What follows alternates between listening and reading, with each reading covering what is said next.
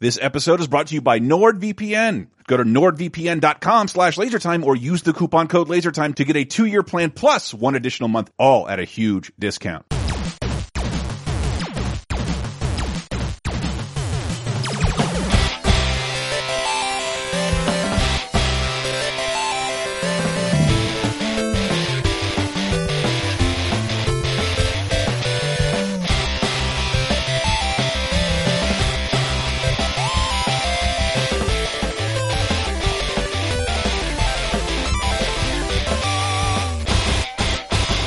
Hey everybody, and welcome to episode 423 of Video Game Apocalypse. I'm your host, Michael Raparez, bringing in the hits from the Stephen Bales Memorial Studio of the Airwaves. If you wanted to get in on the studio naming action, patreon.com/lasertime. Who else is joining me? Ripped a fart, Chris Antista. And Which Trash Panda, Matthew Allen. I wrote down ripped a fart, like this is a hilarious way to reference Ratchet and Clank, and then I realized they wrote this joke. That's what that has to mean. Sure, it's like the fractured butthole. Yeah, it's like every one of their names is a butt or dick reference. Yes. Going commando up your arsenal. Yes, and maybe if you say it with a super insomniac British accent, ripped a fart, maybe you can say it sounds like ripped a fart. I think like, they're in Santa Monica. Oh, that's true. That's right. Who was I thinking of? I'm thinking of the. I mean, I've definitely heard people have fake British accents in Santa Monica to impress people. It's fine. It's true. It's very, very true, Matt. Gordon Ramsay, he's not British. He's not real. What is this? Shut it down. He's from Oklahoma. Oh, sweet. Now he's on the Indian reservation. But he pronounces it Oklahoma. Yeah, it's a busy week. There's some God damn it. huge releases this week that we are not able to play as of this recording. Ratchet and Clank Rift Apart being the biggest, and also Final Fantasy VII Intergrade. But we were able to play some other things that came out this week, some Chivalry 2, and some Backbone, which gave us the idea of, hey, it's a game about a raccoon PI. We used to have a raccoon for a mascot. Why don't we do a top 5 around games that let you play as raccoons? It's just that simple. It's just that simple. This is where, if I had any energy, I would put in a bit about the raccoon interrupting us and being like, what do you mean used to? Okay. If I may take this seriously for a second. Right. The raccoon stock has risen, and not just because of Mickey Ficky Raparez and the VGA raccoon, but like growing up in the South, like they were fucking scourges. And then when the internet came around, I think raccoons are hilarious and adorable. And I've seen them bare their teeth at me and hiss, but in person, not in a long time. I've only ever had a problem with raccoons in person. They're rude and mean. But I see. I can tell you weren't a fan of the wonderful 80s movie, The Great Outdoors, because that is where my love for raccoons first. You think I don't love the only Ashton Kutcher Martin Lawrence franchise? No. That's Open Season, my bad. Which one are we you're talking thinking about? Open Season, the game with the easy Great achievements. Outdoors No, man. was the one with John Candy and Lips and Assholes. Yeah, Lips and Assholes. Lips and Assholes. Exactly. Yeah, but it the movie I've defined our generation of, a movie we've all seen thousands of times and don't like a single bit. But remember every little piece of it. I watched it again recently, like, how did this substitute for entertainment for so long? It was, you know what though, as a kid, it definitely spoke to me of being like dragged along on vacations the kids didn't want to go on and shit. Like, yeah. It did, but like imagine pitching that movie today, like these two affluent white guys go somewhere and they have a bad time. No, bad things happen, but it's all pretty fun. Is it funny? No. I did not say it was funny. I said it was fun. Water skiing with a bear, fun. All that's fun. Great Outdoors is one of the most unremarkable movies ever made, and it's like it should be up there right next to the definition of white privilege in the Merriam-Webster dictionary. Jesus. Like it's. But one of the things it has a sequence, a series of little mini sequences where it's with the raccoons eating out of their trash cans to bring it back to the top 5 about.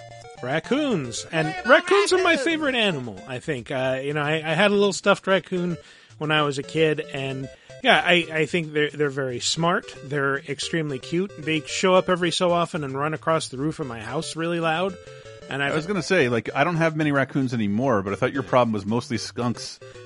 Skunks were a much bigger problem. Like, the raccoons, not so much anymore. But they used to be loud. The skunks are stinky. Just picture Diana in a Snow White costume singing to Trash Pandas and Skunks. And I have seen the most skunks in, like, urban San Francisco, and they are adorable when you see them up close. Just like raccoons. And I think you pass it along. There's a long time ago, you showed me a video of a guy who feeds like 80 raccoons on his porch, like little cocktail weenies. Yeah. And sits there in a hazmat suit, and they crawl all over them. They're really nice. Oh man. And they don't like fight. A great way to get rabies. Yeah. They have to bite you first and have rabies. That's a negative stereotype, and the raccoon universe is not happy with you right now. No. They're the tweeting raccoon right that lives now. under Chris's porch is very unhappy. I don't have a porch anymore. That's true. I think you thought might have had more of a porch, don't you? Yeah, I technically have multiple porches. Yeah, You count the awful no longer stairway have to the front a door. porch. Don't say it out loud. We don't want the raccoon to come find you. Oh, God damn it. He could be anywhere, under anyone. But seriously, like when I grew up, I remember sneaking out of the house and raccoons. I would sneak out of the house and I would go over to my friends' houses at like between like 11 and 3 in the morning, and like raccoons were my enemy. They would come out of nowhere and just and like growl because they're after garbage, and they're more scared of you than you are of them. But they would really scare me. And then with the advent of the internet, all I see are incredibly cute raccoons. Like that's all I see. Possums, not so much. Incredibly, in my last Possums encounter are with getting there because, like, I used to think they were disgusting, like fucking giant rats, like ROUSs with just like jaws that unhinge 90 degrees or whatever. when they keep their mouths closed, Yeah. I can see it. But they're stupid rat tails, and I will say, growing up in the South, they smell way worse than raccoons. Possums? Oh yeah, totally. Yes. Yeah, see, I've never come across and had a bad experience with a raccoon, but a possum, I've crossed the possum.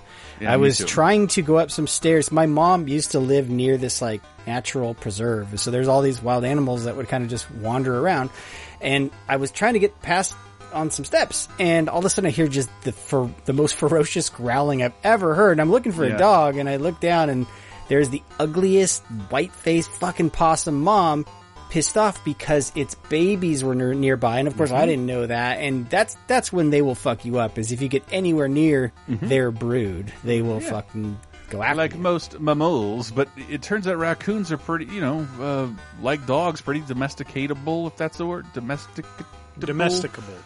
Domesticable. Yeah, I would imagine they're probably on par with ferrets. They look cute when they Raccoons? eat. No. Raccoons are like monkeys. That raccoons can climb and open things and will fuck shit up in search of food or boredom. Oh, Pretty sure that ferrets was. can do all that too, man. Yeah, maybe. Did I tell you that? Like, I know Michael a long time on a company retreat a long time ago. We went to Angel Island. Oh, yeah, and I've I done camped out there. It's where they held Japanese people during World War II in camps.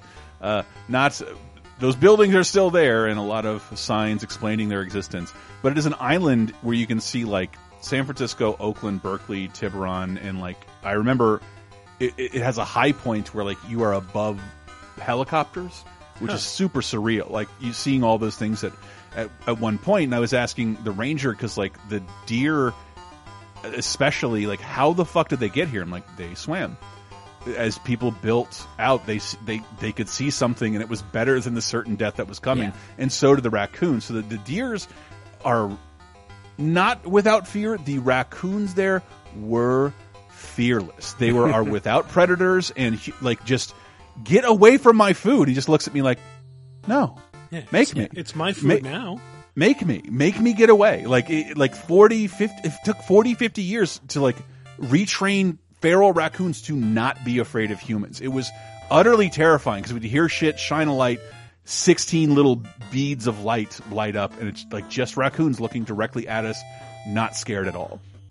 Oh, but raccoons, magical little creatures. I've talked too much. But yeah, the reason you're not supposed to feed them is that little fucker on Angel Island. Like, you're supposed to make it so they're not comfortable around humans and bothering you. And if you feed them, they will bring their friends. Yes. One raccoon will turn into 5 raccoons, will turn into 15 raccoons, and pretty soon you're making internet videos in a hazmat suit, tossing handfuls of cocktail wieners. I was going to say, it's not unlike, video game journalists. They will bring their friends and want food eventually. Yes, that's how that works. Yeah. You guys feel like sliders again tonight? Yeah. Jesus, fucking every event. It's still technically an old joke. Anyway, this is a video game show, so relating it all back to Backbone, which we will talk about in the new releases segment. For now, we are going to talk about 5 other games with raccoon antagonists, and we'll get into them right after this. Folks, you know us here at the LaserTime Network. We consume a lot of content for quote-unquote research purposes. From games to TV shows to movies, we're always online downloading something, streaming something. But there are times when it's nearly impossible to access a piece of content you want because it isn't available in the US for whatever reason. Oh, those things like annoying licensing deals, geo-restricted servers, or platforms that are just not available in your location make it next to impossible to get your hands on the stuff you want. Hey, that's why we couldn't be happier that NordVPN is our sponsor today, and they provide an easy-to-use workaround for all these problems. With over 5,400 servers in 59 countries, they can always find a server to get us access to the games, shows, and movies we need to do our job. It could not be any simpler to use either. With their AutoConnect feature, you can instantly access the fastest VPN solutions out there across a variety of devices, including PC, Android, iOS, Mac, and even more. Hey, maybe even Android TV. Just open a map, click on a location, and you'll be connected in seconds. It is that easy. Is there a game or movie or TV show not available in your country? It's not a problem anymore. Just change your virtual location for access to a variety of international storefronts. You can even do this to access different streaming platforms that may not be available in your home country. Talking to you, Canada. You can find discounts on games, lower streaming subscriptions, and even take advantage of international sales and pricing. So how do you get on this? Easy. Go to nordvpn.com/lasertime or use the coupon code LASERTIME to get a 2-year plan plus 1 additional month with a huge discount. And hey, they even have a 30-day money-back guarantee, so you've got nothing to lose. Once again, go to nordvpn.com/lasertime to use the code LASERTIME, one word, to get a 2-year plan plus 1 additional month at a huge discount. Thank you, NordVPN. Chris. Matt. Come with me on a journey of the mind. Imagine shaving with a sleek, well-designed, and optimized trimmer that makes shaving time your favorite time in the bathroom. You too could be one of the first people to try the new Lawnmower 4.0 and be blown away by the performance. The craftsmanship and details on the 4.0 are next level. We've talked about our trials and travails while trying to tame the hair down there. Let's just say that areas of the body were placed in peril that should never be put in such precarious positions. I've been manscaping for a very long time, oftentimes with painful results. I don't know why those other trimmer guys even call those things guards, because it certainly wasn't doing its job in guarding anything the times that it resulted in injury. Take my word for it, manscaping has always been something I've been very much into, and no one made a product specifically for. And I didn't think I could be happier with the previous Manscaper, but man, I cannot wait to try out the Lawnmower 4.0. Chris, Manscaped engineered the ultimate groin and body trimmer by focusing on intelligent functionality and an incredibly comfortable grooming experience. The 4th generation trimmer features a cutting-edge ceramic blade to reduce grooming accidents thanks to their advanced skin-safe technology. I now feel confident shaving my beautiful baby boys down under. This upgraded trimmer includes a multi-function on and off switch with a travel lock so that you don't run out of battery when you're on the go. It doesn't accidentally turn on there in your bag. Not that you would run out of battery, because get this, the 4.0 features a new wireless charging system that uses electromagnetic induction, which can help your battery last longer. So, longer charge, shorter hairs. The Lawnmower 4.0 even allows you to customize your trim through additional guard lengths with sizes 1 through 4. It's true, fellas. You gotta figure out which one's right for you, because if you're like me and have a hairy tummy or everywhere else, you can't just go shorn. Have it look like a brush fire occurred in the middle of your body. Yeah, this isn't a one-size-fits-all thing. I go a little bit longer in the chest region. I go with, it's the Magnum, is what I call it, the Magnum PI look. But this also gives you the ability to turn the 4000K LED spotlight on or off when needed for a more precise shave. The other thing I gotta mention it here. Fellas, if you've been using the same trimmer on your face that you do on your nuts, don't do that. You are doing it all wrong. No one wants to end up with pubes in their mouth. That's disgusting.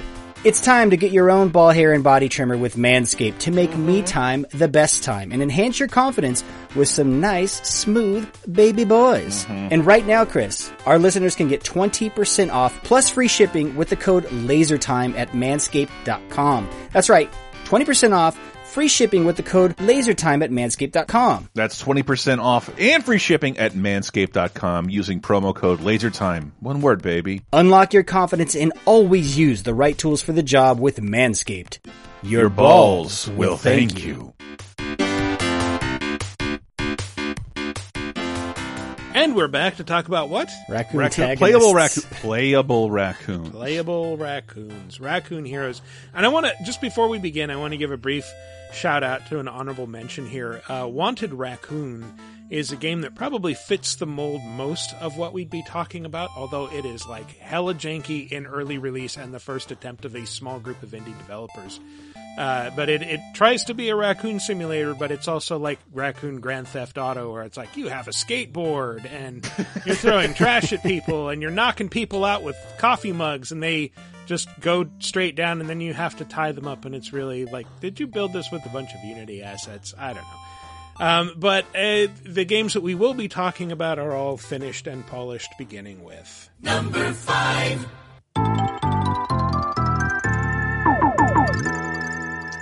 I recognize the platform.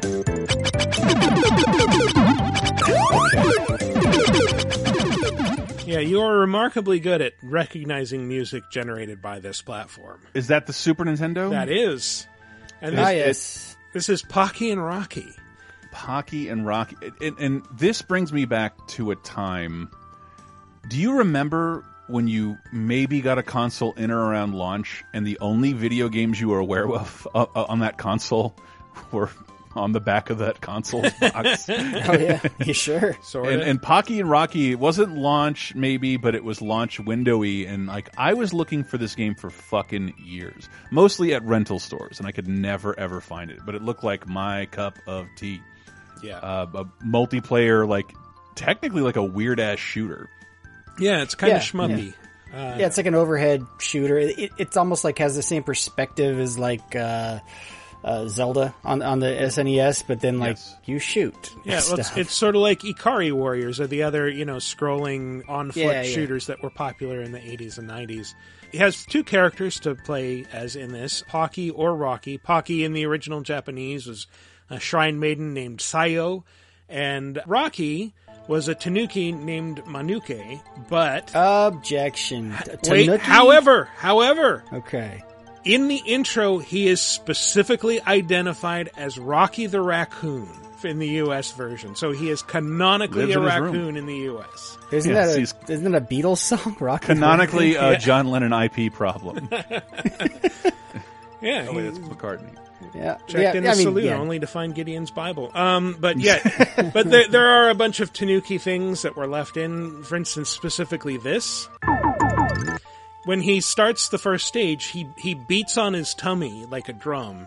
Oh, his tummy. Yeah, okay. And that's a Tanuki thing to do. Like, according to legend, they would hang out near forest paths and just, bang on their tummies to scare travelers.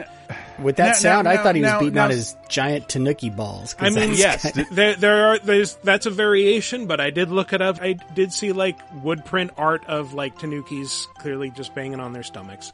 Please watch Pom Poko on HBO Max. I think all the Ghibli stuff is there, but this adorable kids cartoon that is totally appropriate for your kids for like an hour, and then all the raccoons pull their ball sacks over their heads and sail away. It's lots of questions. It's one of my favorite parts of the latest Animal Crossing is there is a Tanuki statue and you see its giant balls right in the middle of Animal Crossing. Now wait a second. I feel like you mentioned this on another show.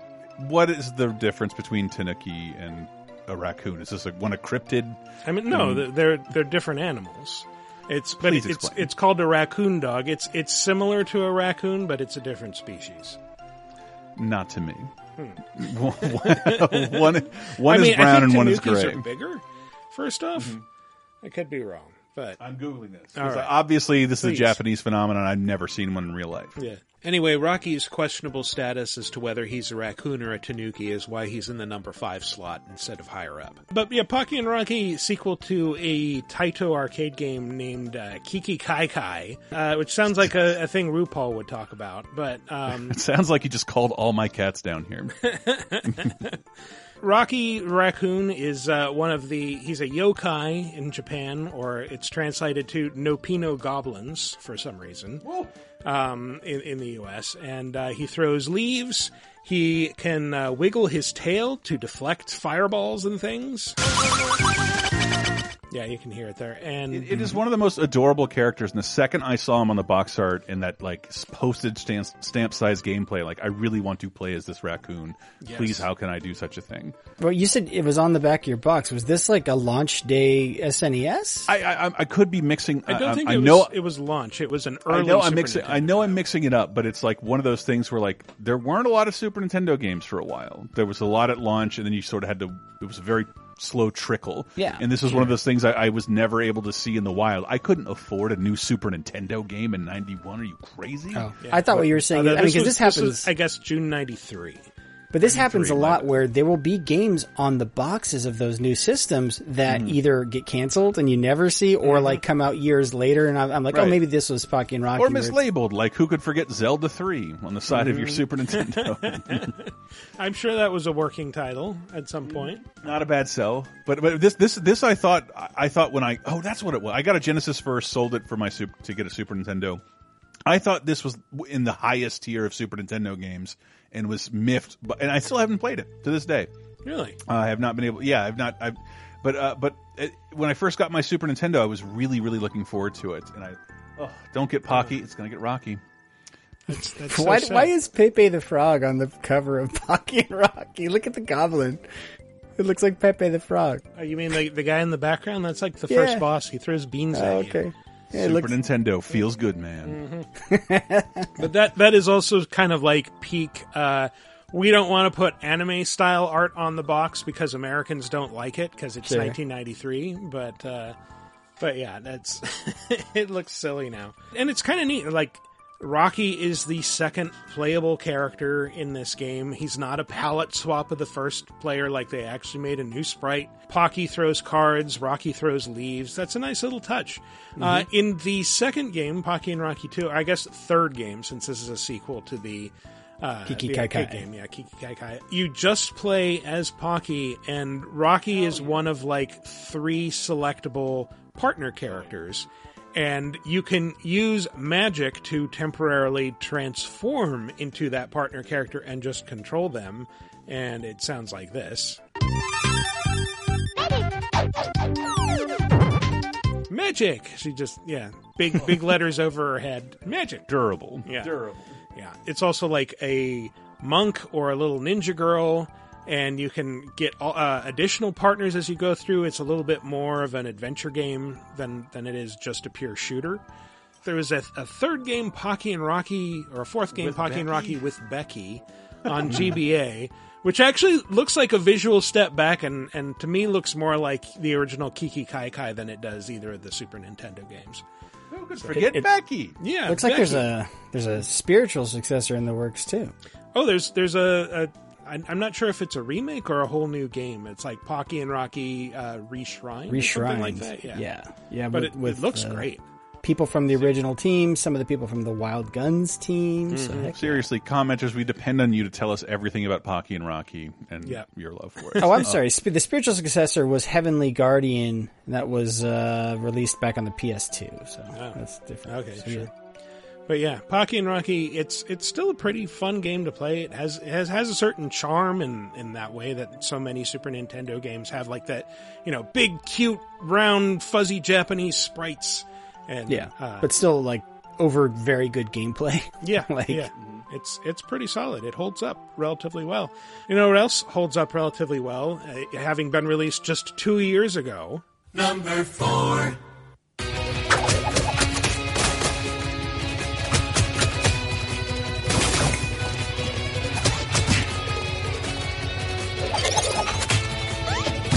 not a whole lot of great sound effects in this game, so I had to rely on combat and music, as I sometimes do. This is a game I did not know about before today. Yes. This is Super Epic: The Entertainment War, which is a Metroidvania. Feels a lot like Symphony of the Night at times, just in terms of like enemy placement, behavior, the way that the levels are laid out. Put together by a small developer in Barcelona. And you are playing as a raccoon named Tantan who rides around on a llama. You have 3 weapons, an umbrella, which attacks horizontally, a broom that attacks upwards, it's like an uppercut, and a plunger that attacks downwards and can slam enemies to the ground. And you're supposed to use them all in tandem to create combos. It's pretty fun, and the plot is that in the future, a monolithic entertainment giant has taken over the world with its mind-numbing free-to-play games. And completely outlawed traditional paid video games, but there are some who still hold out and play the old illegal games like Tantan and his llama. And there's like an anonymous style organization that says, we're going to attack the headquarters. And Tantan is like, yes, this is our chance. So you ride in and start beating up employees with your umbrella and eventually like fighting bosses that, you know, are just greedy corporate managers that are pigs also, of course, appropriately. That does something that's really neat, I think. Every once in a while you'll go into a room with like a locked door and there'll be like a code lock and behind it like some treasure, and next to the treasure will be a QR code. If you scan the QR code with your phone, it will send you to the evil corporation's website where you will get to play a parody of a free-to-play game. Like, awesome. There's a clicker, there's like one that's basically just Crossy Road, and the idea is you play these for like 30 seconds to a minute, and then you hit whatever arbitrary goal it has, and then it will give you the 6-digit code that you can put into the door and claim the prize. Rad. It is fucking rad. And yeah, reading some of the Steam reviews, so many people are just like, yeah, this may be fun for some people. To me, it's just a hassle. What do you mean I have to pull out my phone now? It's like, oh, it's creative. It's inventive. What the fuck? You have to stop me from pulling out my phone all the time while playing games. Holy shit, if it loads or someone talks, my phone is out. What are you talking about? Yeah.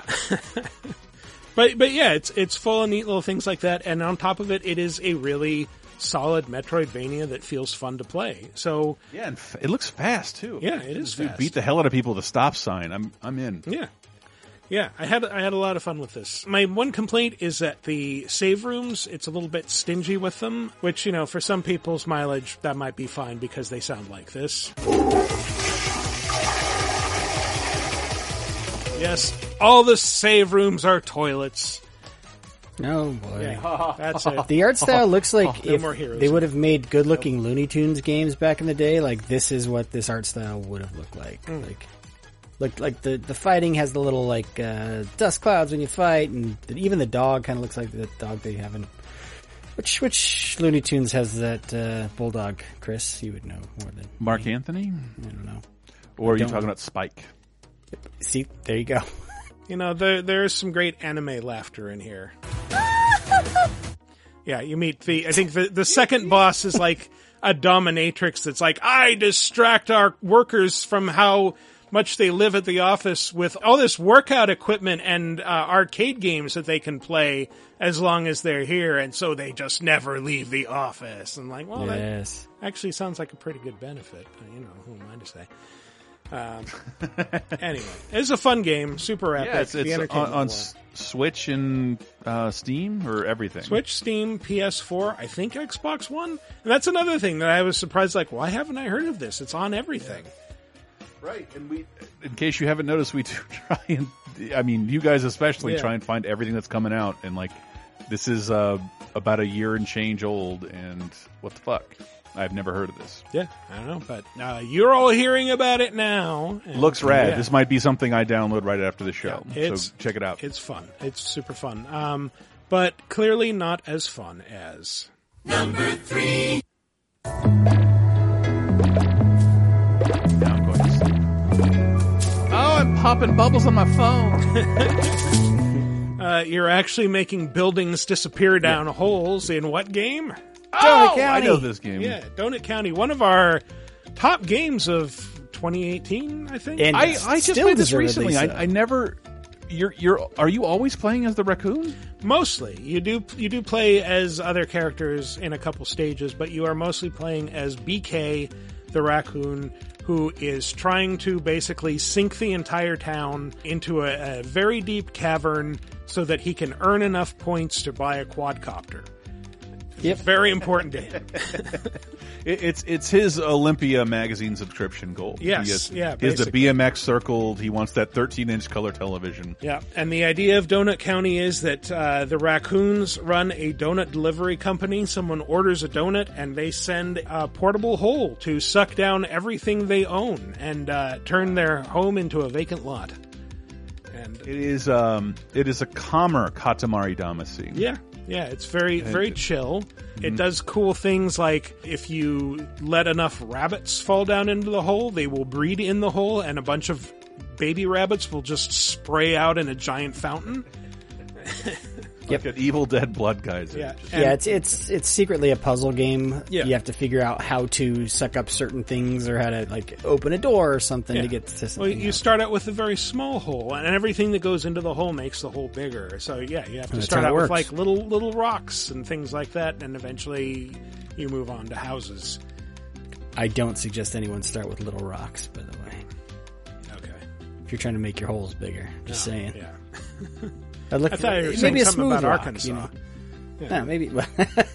No, rocks aren't really meant for insertion into human beings. no. But yeah, it also has a bunch of cutscenes, and it kind of does that Animal Crossing thing with the dialogue, where like I'm pretty sure that the voice is just saying each individual letter, so it sounds kind of like the sentence that they're supposed to be saying. Like here's BK saying, "I would never destroy anything. I'm kind." I love this fucking Yeah, This game's so good. it's great. My big complaint about it is like there's less than 2 hours of content here, and it's so good. Yeah. But it But was I always managed to pick it up on every platform. I think I played this at. Are they still going to do that? Man, we didn't even talk about that when Double Fine got acquired by Microsoft. That they did that Day of the Devs thing, and that's where I played this for the first time. Oh yeah. I rode my bike to it on a Sunday. That was just an odd I remember experience. that, yeah. Yeah. I want to say, was this on Apple Arcade? I know it's on Game Pass now. I think It's it on. it debuted on iOS. I don't think it was on arcade. But, Okay. Yeah. yeah, But predated yeah, I mean, this game rules and is usually like $10 or less, and is, even though it's only 2 hours, it's a very fun, very good 2 hours, and well worth It's it. not only hilarious. It's just one like every once in a while, like my friends like, do you have games? My kids love games, and we don't have any. I'm like, what's wrong with you, Hitler? Like, why don't you have any fucking games? Yes, your kids can come over and play games. I've noticed no matter where their interest lies, Donut County is instantly transfixing on children and adults the same. It's very easy to figure out and to start playing. Not unlike Katamari, which at the time had like pretty confusing controls. Yeah. But this is just so fun and easy to figure out and just get rip-roaring right into. It's so silly. Like, I have played this game almost 50% of the time with multiple people on my couch laughing while an adult or a child plays, because it's that type of game. It's fun to witness, too. Yep. Yeah, it's funny. It's a funny game. I remember when it was on iOS, I think I gifted a code to my sister who doesn't play games, and like within a few hours she texted me and was like, "Is there more?" That's not enough. It also has like a seriously amazing soundtrack. Like I've just listened to those songs in my car before. Like, yeah, And a story. I love BK. Yeah. BK is a great BK, character. oh yeah, it's funny. just completely amoral. Just like, what? It's fun. What? Were you going to make the game happen? Fuck off. But it is funny. I think most people would think. think you play as Mira, the human, and it's like, no, she's just texting BK. BK is Yeah. the guy controlling those holes. Yeah, and I think there's one level maybe where you play as Mira and you suck down the donut stand, which is where BK is sending the holes out from. Yeah. Because, that's the other thing is you're all basically getting sucked into the center of the earth, but then everyone's down there together. Yeah, they're all just hanging out with a campfire. And they're all very upset with BK. Like, so I think that's where the game picks up, basically, is kind of like, this is how we got here. Mm-hmm. And then it's like 6 weeks earlier, and then he starts, you see how events unfolded. He starts slow, and then just like in Katamari, it's bigger and bigger things that he's sucking up here. So. Yeah. But anyway, Donut County, fantastic game. But if you want to talk about everyone's fucking favorite raccoon. Oh, yeah. Number 2. Incoming! Airstrike, suckers! I love the smell of napalm in the Combo KO! Player 1 wins! The Guardians of the Galaxy are nothing without me. You all know who this is. Yeah. This still shocks me, and I couldn't get a lot out of Baker on patreon.com/lasertime where we talked about the release of this game. But is it from Ultimate Marvel vs. Capcom 3? Yes. Yes, the second version. And this was before anyone knew who Rocket Raccoon was. The first Guardians of the Galaxy movie hadn't happened yet. But that's the thing. Like, I think Guardians had like a 12-issue cycle at that point. Years earlier. They'd been around since probably the but not 60s not or in this 70s, formation. Not in the formation you see in the movies. I think Rocket might have spawned from outside of the comics, but like this was a deep cut. And I just remember talking to Brett about, because Brett knew way more about Rocket Raccoon than I did. Like, what are they doing? And then, like, less than a year later, they announced the Guardians of the Galaxy movie. And we're like, this seems insane, but okay. Yeah. I'm with it. And now, like, I'm more excited for Guardians of the Galaxy 3 than, like, almost any fucking Marvel movie. Hell yeah. But that was always part of the charm of those games, is they included a ton of deep cuts that actually, like, nowadays those games wouldn't include a lot of those. I remember us like, I can't believe they put MODOK in the game. MODOK has a Hulu show. Yeah. Now he does. Back then he didn't. But I think the big one was Shuma Gorath, which was in Marvel vs. Capcom 2. Was he in 1 also? I forget. Was that the one on Dreamcast? I think it's 2. Yeah. But yeah, that was a case of like the developers looking through a book of Marvel characters and like, oh, this guy, he looks cool. It's like, that guy? Allegedly, it's a Doctor Strange villain. Allegedly, I swear I don't know if I heard that story inside or outside of Capcom. It's why I don't want to assume it's apocryphal. But it seems that's why it happened, because this is a Doctor Strange enemy no one remembers. I think he might have been he was in Street Fighter versus Marvel Superheroes, or Marvel Superheroes versus Street Fighter. Yeah, as I remember him fighting Dan in that game. I would also imagine some of the character selection probably has to do with archetypes of characters they had from other fighting games. It's like, oh, we can easily map him to this type of character. Like, oh yeah, that's a Zangief. But they didn't. Yeah, he's weird and unique. They didn't. He was basically a pancake. Like, yeah, well, I remember him being tentacly, wasn't he? Kind of just had basically an octopus with a giant eye in the center. Yeah. Yeah, but Rocket was so out of nowhere, just because like the Guardians and Guardians of the Galaxy in the comics weren't really doing anything at the time, or maybe that 12-issue run was over in 2011, 2010. But like, I just remember us being so miffed by that, and it feels so silly now, given how like Rocket Raccoon is a household name. He's an animatronic in a Disney California Adventure ride. But first, I'm going to Wikiparas myself. Shuma Gorath was actually in the original Marvel Superheroes War of the Gems game. Second, this Rocket, I just want to point out, again, this was before Guardians of the Galaxy movie, so he sounds very different from how people might remember. My version of a coonskin cap is basically me chewing on your skull. Like, did he canonically have an English accent always, or?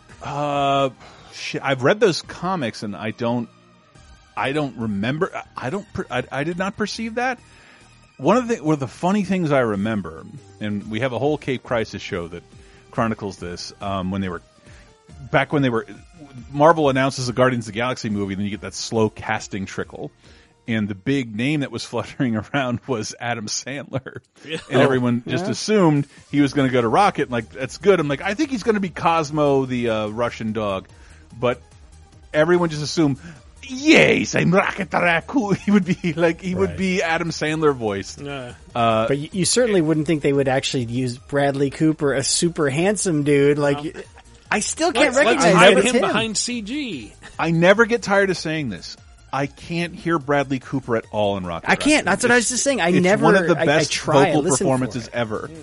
There's a couple moments in A Star Is Born when he's like really drunk and slurry, like, oh, there's a little of Rocket. But before that, never. Like, I have no idea why he's in that movie, and he's such a huge part of Endgame. It cracks me up. He's like the only survivor of the Guardians. Right, yeah. And he gets called Sweet Rabbit by Thor. Well, the thing is, though, like, we were talking about mapping to archetypes. In other fighting games, he totally would have been one of those tiny characters that rides like a big muscular character's back, right? Like he would probably have been riding on Groot. It's so weird that they gave him his own. He's like a little tiny thing. But he's got tons of guns and cool stuff like that. And like the firearm fetishist thing comes out big in Marvel vs. Capcom Infinite. Can the ladies come out to play? For you, Rocket, anything. Be good. Ebony, Ivory. Care to dance? Yeah. Gets Dante's guns. That sounds more like Bradley Cooper. Yeah. So someone at Marvel had an idea of what he should sound like. But yeah, this still I love thinking about this. I really do. Just this announcement just took all Marvel fans aback. Like that's not who I wanted, but that is insane. Yeah. Thank you. Yeah. Thank you. And the voice I can never really wrap my head around. Famous video game voice actor Greg Ellis in UMVC3. Yes. But does a pretty good job. So what's this I hear about a place called Raccoon City? Small, bounces around a lot, hard to hit, uses a lot of traps, lots of firepower. But a lot of projectiles. Yeah. I would imagine. I'm not the right guy to talk to. It's been a minute. But I thought we were disincluding him because Rocket doesn't know he's a raccoon. Doesn't he? The same way... well, he doesn't know what a raccoon is, exactly. Yes. Yeah. But he's also more than likely built in a lab. Yeah, no, he is. And never met another raccoon in his life. And talks and is a wizard with gadgets. Yeah. And stealing batteries. And yet has a certain amount of self-awareness about the whole thing. Again, that wasn't me going through your garbage cans last night. You heard the man. The raccoon. Mm-hmm. Oh, Rocket makes me so happy. I hope Bradley Cooper does it forever. Yes. I've never heard him talk about Rocket either. So like I would love to hear what he has to say. It's true. Yeah, they don't like bring him out on the press tours, and it's like they should. I've heard Vin Diesel go off and like, yeah, I love playing Groot. It's one of the best acting roles of the lifetime. I bet it is for you, Vin Diesel. Seems very low effort. But Rocket is just such an amazing cinematic performance. I miss the Guardians so much, and I still get mad at Marvel every day to kowtowing to Twitter conservatives and delaying that movie by 3 fucking years. 3 years. But did you see we'll have a holiday special for the Guardians of the Galaxy? Wow. Yeah. Very excited. I hope it's I hope it's exactly like the Star Wars holiday special, except watchable. Well, if I never said it here, you got to see the Star Wars Lego Star Wars holiday special because that shit is wonderful. Yeah, that veers between like the really fun parts are all like the time skipping and then there's like the quote unquote Christmas special / Life Day part, which is just like Poe Dameron burned the turkey. Like who gives a shit? It's very Christmas special. Yeah. They checked all the boxes. But I know James Gunn gets that, and I cannot wait. Rocket's one of the characters I've fallen in love with the most over the last 10 years. So, a great solo comic series, by the way, if you have access to old Marvel comics. Really good. Let's bring this thing home with... #1. My boys have been yapping about some big mysterious dude running around cracking skulls and this is it? You're the monkey wrench in my operation? Some scrawny rat with a stick. Hey, wait a second. I seen that stick before. Maybe when my father knocked your block off with it. Your father? Wow. You're a Cooper? Give away the title. It sounds like a voice I'm trying to do all the time. Alex Rocco, the son of the creator of Itch and Scratchy cartoons. I'm always trying to do that voice. Who is this? Oh, duh. Yeah. Well, this is Sly Cooper. Yeah. And Thievius Raccoonus. Yeah, the best Well, yeah, the best Sucker Punch game that they probably will not revisit anytime soon. No, you never know. Like, true. look at Ratchet and Clank, man. I think they actually will, seeing what Insomniac's doing with Ratchet and Clank. Like, I think a lot of those developers are going to be like, we could take a crack at that again and probably make a pretty good one of those. Maybe. You know? I know that with the last game, Sucker Punch was like, we're done with this, and they handed it off to Sanzaru Games, which had done the HD trilogy. Mm-hmm. And I thought it was pretty well received, but like they never did another one, so... Yeah, well, I mean, I would love if they could, because they've kind of moved on to open world games with Infamous and then Ghost of Tsushima, so it's like, do a big, truly open world Sly game. I'd fucking love that. Hell yeah, let me do this everywhere.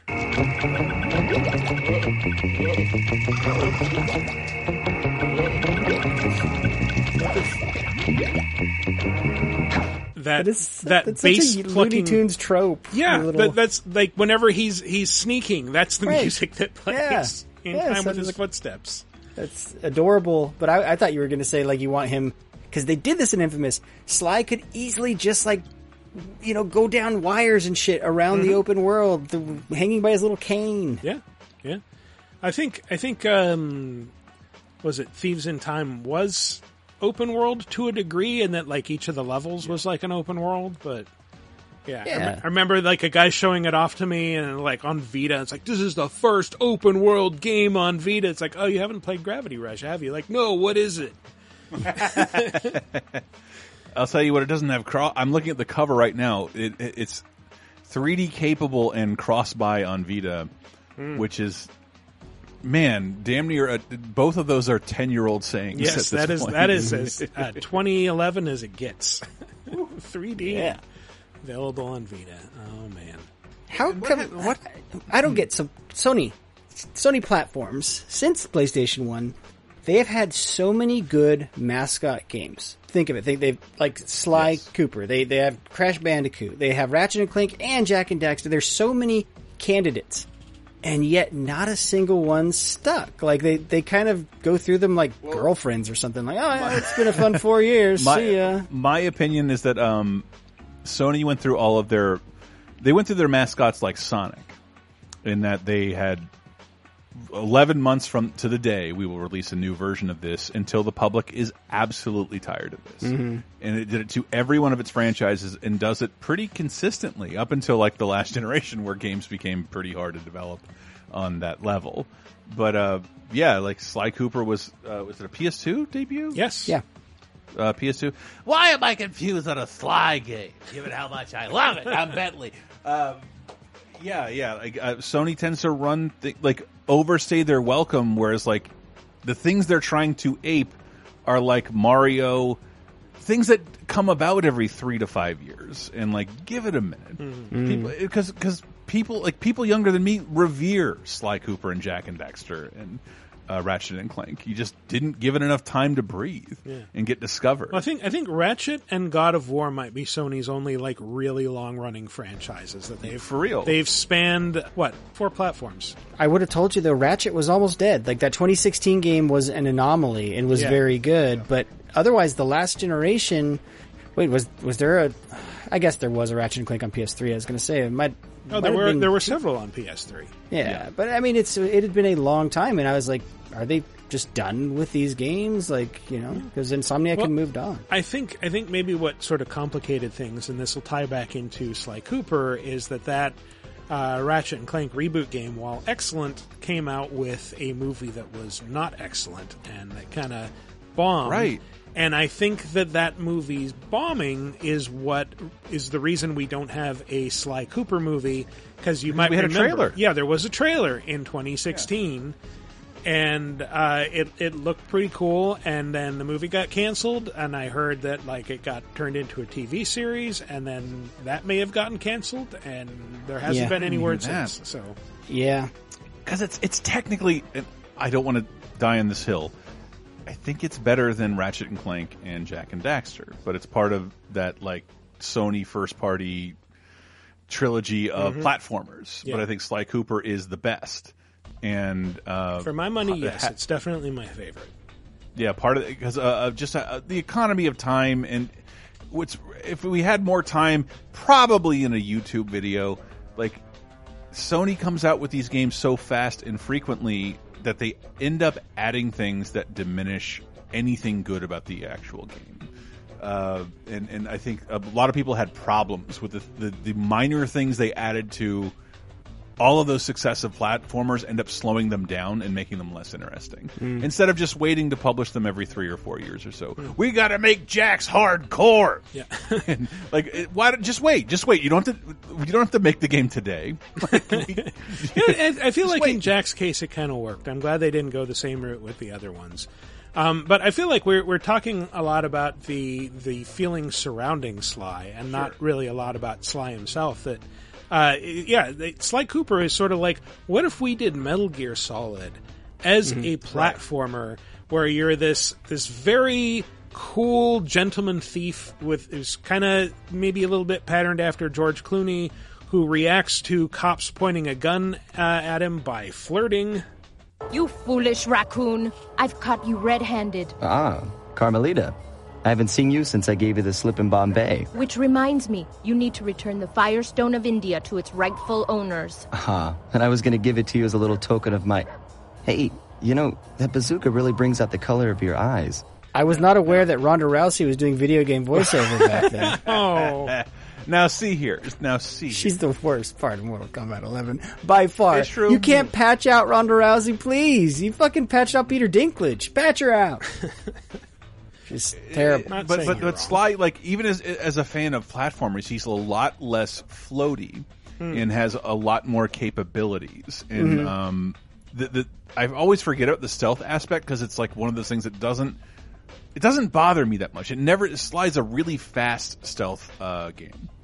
Very fast. Yeah, it's more integrated with the platform. You're doing things quickly to avoid versus like... No, that part of it is him being a raccoon. You accept that he crawls fast. Right. Yeah. Whereas Solid Snake doesn't. That's true. Yeah. But a lot of the worst parts even when you're in stealth mode, you move very quickly. Yeah, you don't go slow in this game. Yeah. And he has, like, he can jump inside of barrels and sneak around like that, which is also a very Solid Snake thing to do. Because he's a cartoon, Michael. Do I have my timeline straight? I feel like one of the reasons Sly has the style it does, and which separated it from the other mascot platformers, this was around when cell shading was still pretty novel and a pretty big thing, and so like at the time, cell shaded games were what we would say like, wow, that looks like a cartoon. Now, like the new Ratchet and Clank is what you'd say, oh, that looks like a Pixar cartoon. But like cell shaded games, we were like, holy shit, that looks just like I'm watching a cartoon. And this game really had that feeling. Yeah, it did cell shading really well, and I think the cell shading is a big part of why those games held up so well into the HD era. That when they did the HD remaster, it's like, yeah, this looks like a game that would be made now. Maybe a little rougher around the edges. Yeah, but on early access on Steam. But yeah, Sly inadvertently, sort of. I'm not saying created Marvel vs. Capcom 3 style, but like that cell shaded, shadowy, not hard light kind of style for cell shading. Cell shading usually took that.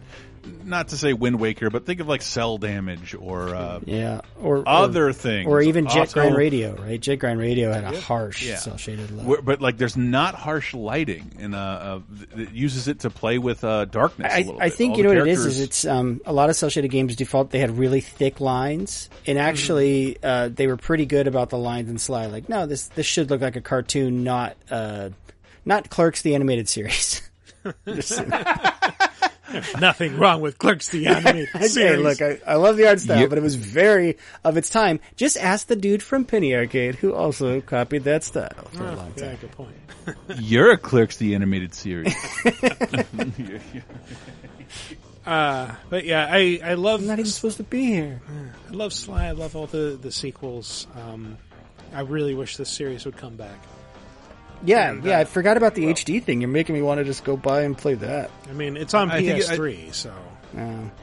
I think it will. Like, there's other than Ghost of Tsushima, I think there's most of the Sony franchises that I'm anxiously awaiting are revisiting things from basically that it looks like they stopped doing on PS3. And by the way, quick little review of something. I recently, because I wanted to play Mortal Kombat 2011, Mortal Kombat 9, I just gave PlayStation Now a try. And that's where, if you want to play a lot of those old PS3 games, that is where you can go play them right now, and it works. But yeah, so go do that. Play what you want to for a week, and then you don't have to keep subscribing if you don't want. I want to find pictures of some executive and get one of those forever accounts. Otherwise, until then, I'm not paying. And you know who you are, Steve. Wait, not our patron. I mean, we have actual friends who work at Sony. So. I know. Anyway, that is our top 5 games where you can play as a raccoon. We've got one more to talk about, Backbone, which we'll do in the new releases segment. But first we have to take a break, and when we come back, we'll get to that and some news and some other stuff, so stay tuned. Desperate love keeps on driving you wrong. Don't be afraid, you're not alone. You can run with us. We've got everything you need. Run with us. We are free. Let's get scratching. Do you like Video Game Apocalypse in 30-2010? Well, the LaserTime Patreon has figured out a way to combine the two. Over at patreon.com/LaserTime, we've taken a month's worth of 30-2010's games from 30, 20, and 10 years ago and grabbed the hosts, Michael Raparez and Matthew Allen, from Video Game Apocalypse. And with our combined 3 decades plus in the games industry, we found a great way to take a deep dive into the biggest gaming anniversaries of the month. Here's a recent sample. I think we're all vaxxed, right? Mm-hmm. I got, like, my sister came in my house. Gross. Grow up! She walked in my house, and, like, that's the first time that's happened in over a year. But yeah, like, having been around my family with no mask inside, like, that's the first time any of that shit's happened in a year. And I was talking to someone about it. Oh yeah, like, I'm looking at some of my friends, like, yeah, they're just doing stuff again, and I still don't know how to do that yet. I wonder if there's a part of me that kind of enjoyed all the indoor time and the video game time. I haven't pushed myself to go out and be social yet. Have any of you? No, I think absolutely not. You guys are. Well, I'm still a few days before my time is up, but my 2 weeks. But I'm a little bit nervous about it because, like, I've lived like a fucking hermit for the past year and a half, so it's a little strange to, like, oh, now I can go out and do things, but who will I see? What do I want to do? That's where I'm at. Is like, oddly, I can. The thing I'm most excited for is to go to Target, which I haven't done since. Oh, I've been going to Target this entire time. Yeah, I got a haircut. Like, the day that I hit my 2 weeks after the second shot, I'm like, okay, it's time. It's been like 8 months or something. But other than that, it's cutting your hair on your own, like Michael. No, my hair was just growing out.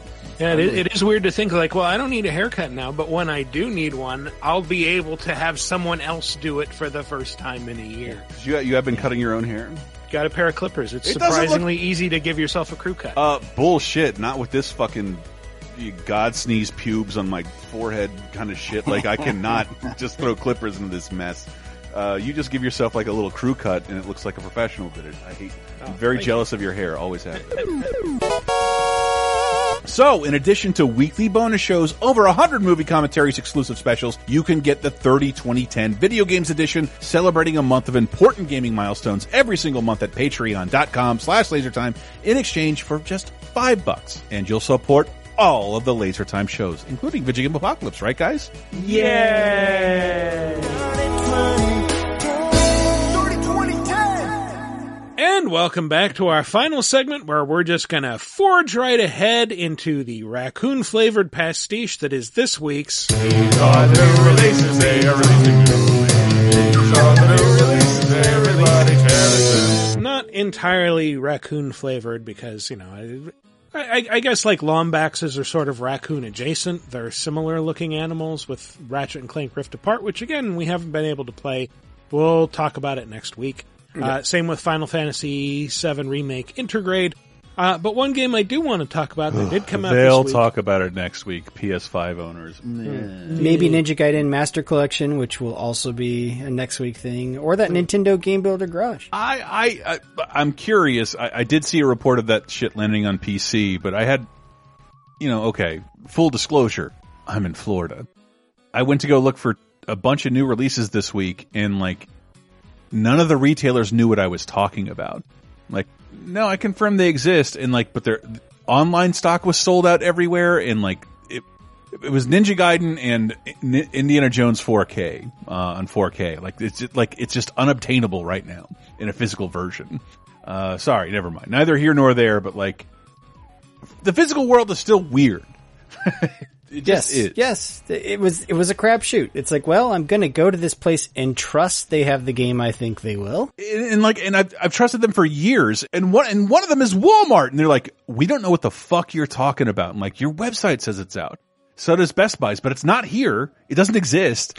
Amazon doesn't sell it. What's going on? And that's where Walmart's like, GameStop doesn't sell it. We don't What's sell happening? most of the stuff on our website. That's other people. No, but we couldn't see a listing on GameStop or Best Buy or Amazon either for those two things. So it was just, I don't want to get into it, but it was just very frustrating. Oh, sir, that game died 10 years ago on this very highway.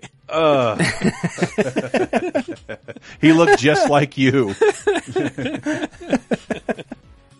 Do you know Large Marge was like 34? No. Yeah, it's so tragic. Every time I look at somebody's age, we're just talking about 6 feet under, and like Nate's like 31. Like, oh boy, I can't even relate to him anymore. Pull this up. Large Marge tombstone in memoriam. Born December 1937, died 1974. Wow. You're all doing the math. Large Marge lived hard. What the 37 years old. 37 years old. From Pee-wee's Big Adventure. I mean, the greatest Thank you for sequences. saying that, as if our audience would even get it. Holy fuck. Don't get it. So but then, like, here's the thing. Like, didn't Pee-wee's Big Adventure come out in like 88? So that 85. That was only like 8 years after this tragedy's supposed to happen or something. Like it's on a night just like tonight. But as a kid, you would have like, the way our minds work, like, oh god, that was like 60 years ago. It's like, no, it was 11 years ago. But man, Matt really doesn't want to talk about Backbone. No, this is a hell of a tangent. So Backbone is available on Microsoft Game Pass for PC, and it is pretty gripping. I will say that from what I've been reading reviews, I'm probably into like the second act of it, playing for several hours, and it sounds like from some of the reviews that the best part might be the prologue, which is free, and you can grab that on Steam if you don't have Game Pass. Yeah, but it is a 2D investigate 'em up. It's sort of, somebody compared it, I think, to like if Night in the Woods was also some other detective game, I forget. Thimbleweed Park? No. It's got the pixel style of Thimbleweed Park. That's true. It's a little bit pixely. It's that sort of like pseudo 2D, but probably actually 3D because like everything's 2D, but then you get like this cool parallax scrolling in the background and these really nifty lighting effects. I think it is because my 2080s fans were fucking blowing trying to run this game, which could also just be it's not that optimized, but I was like, why? Why are you working hard for this game? Like, what the fuck? Yeah. But it's a side scroller. A lot of it is just navigating dialogues, which is surprisingly fun, like trying to sort of put the screws to people. Are you going to be nice? Are you going to be an asshole? What kind of detective are you? Like, I just kind of try to pattern my interactions after Columbo whenever possible. Just try to be as like unassuming and like, oh, I didn't know that. Oh, tell me more. You mean to tell me you don't have any lollipops? I'm confusing all of my 70s detectives. I actually did get some like old school CRPG vibes off those dialogue trees, or even like not as far as Disco Elysium goes. Disco Elysium, that's what I was trying to think of. There it is, that's the one. But it's definitely like that model of like, you're going to play into certain archetypes, and I would assume the game adapts based on how assholey you become, I hope. From what I've read, it doesn't so much. That like a lot of these characters don't show up again. It's kind of short. It's on the 5-hour side. Yeah, it's kind of short.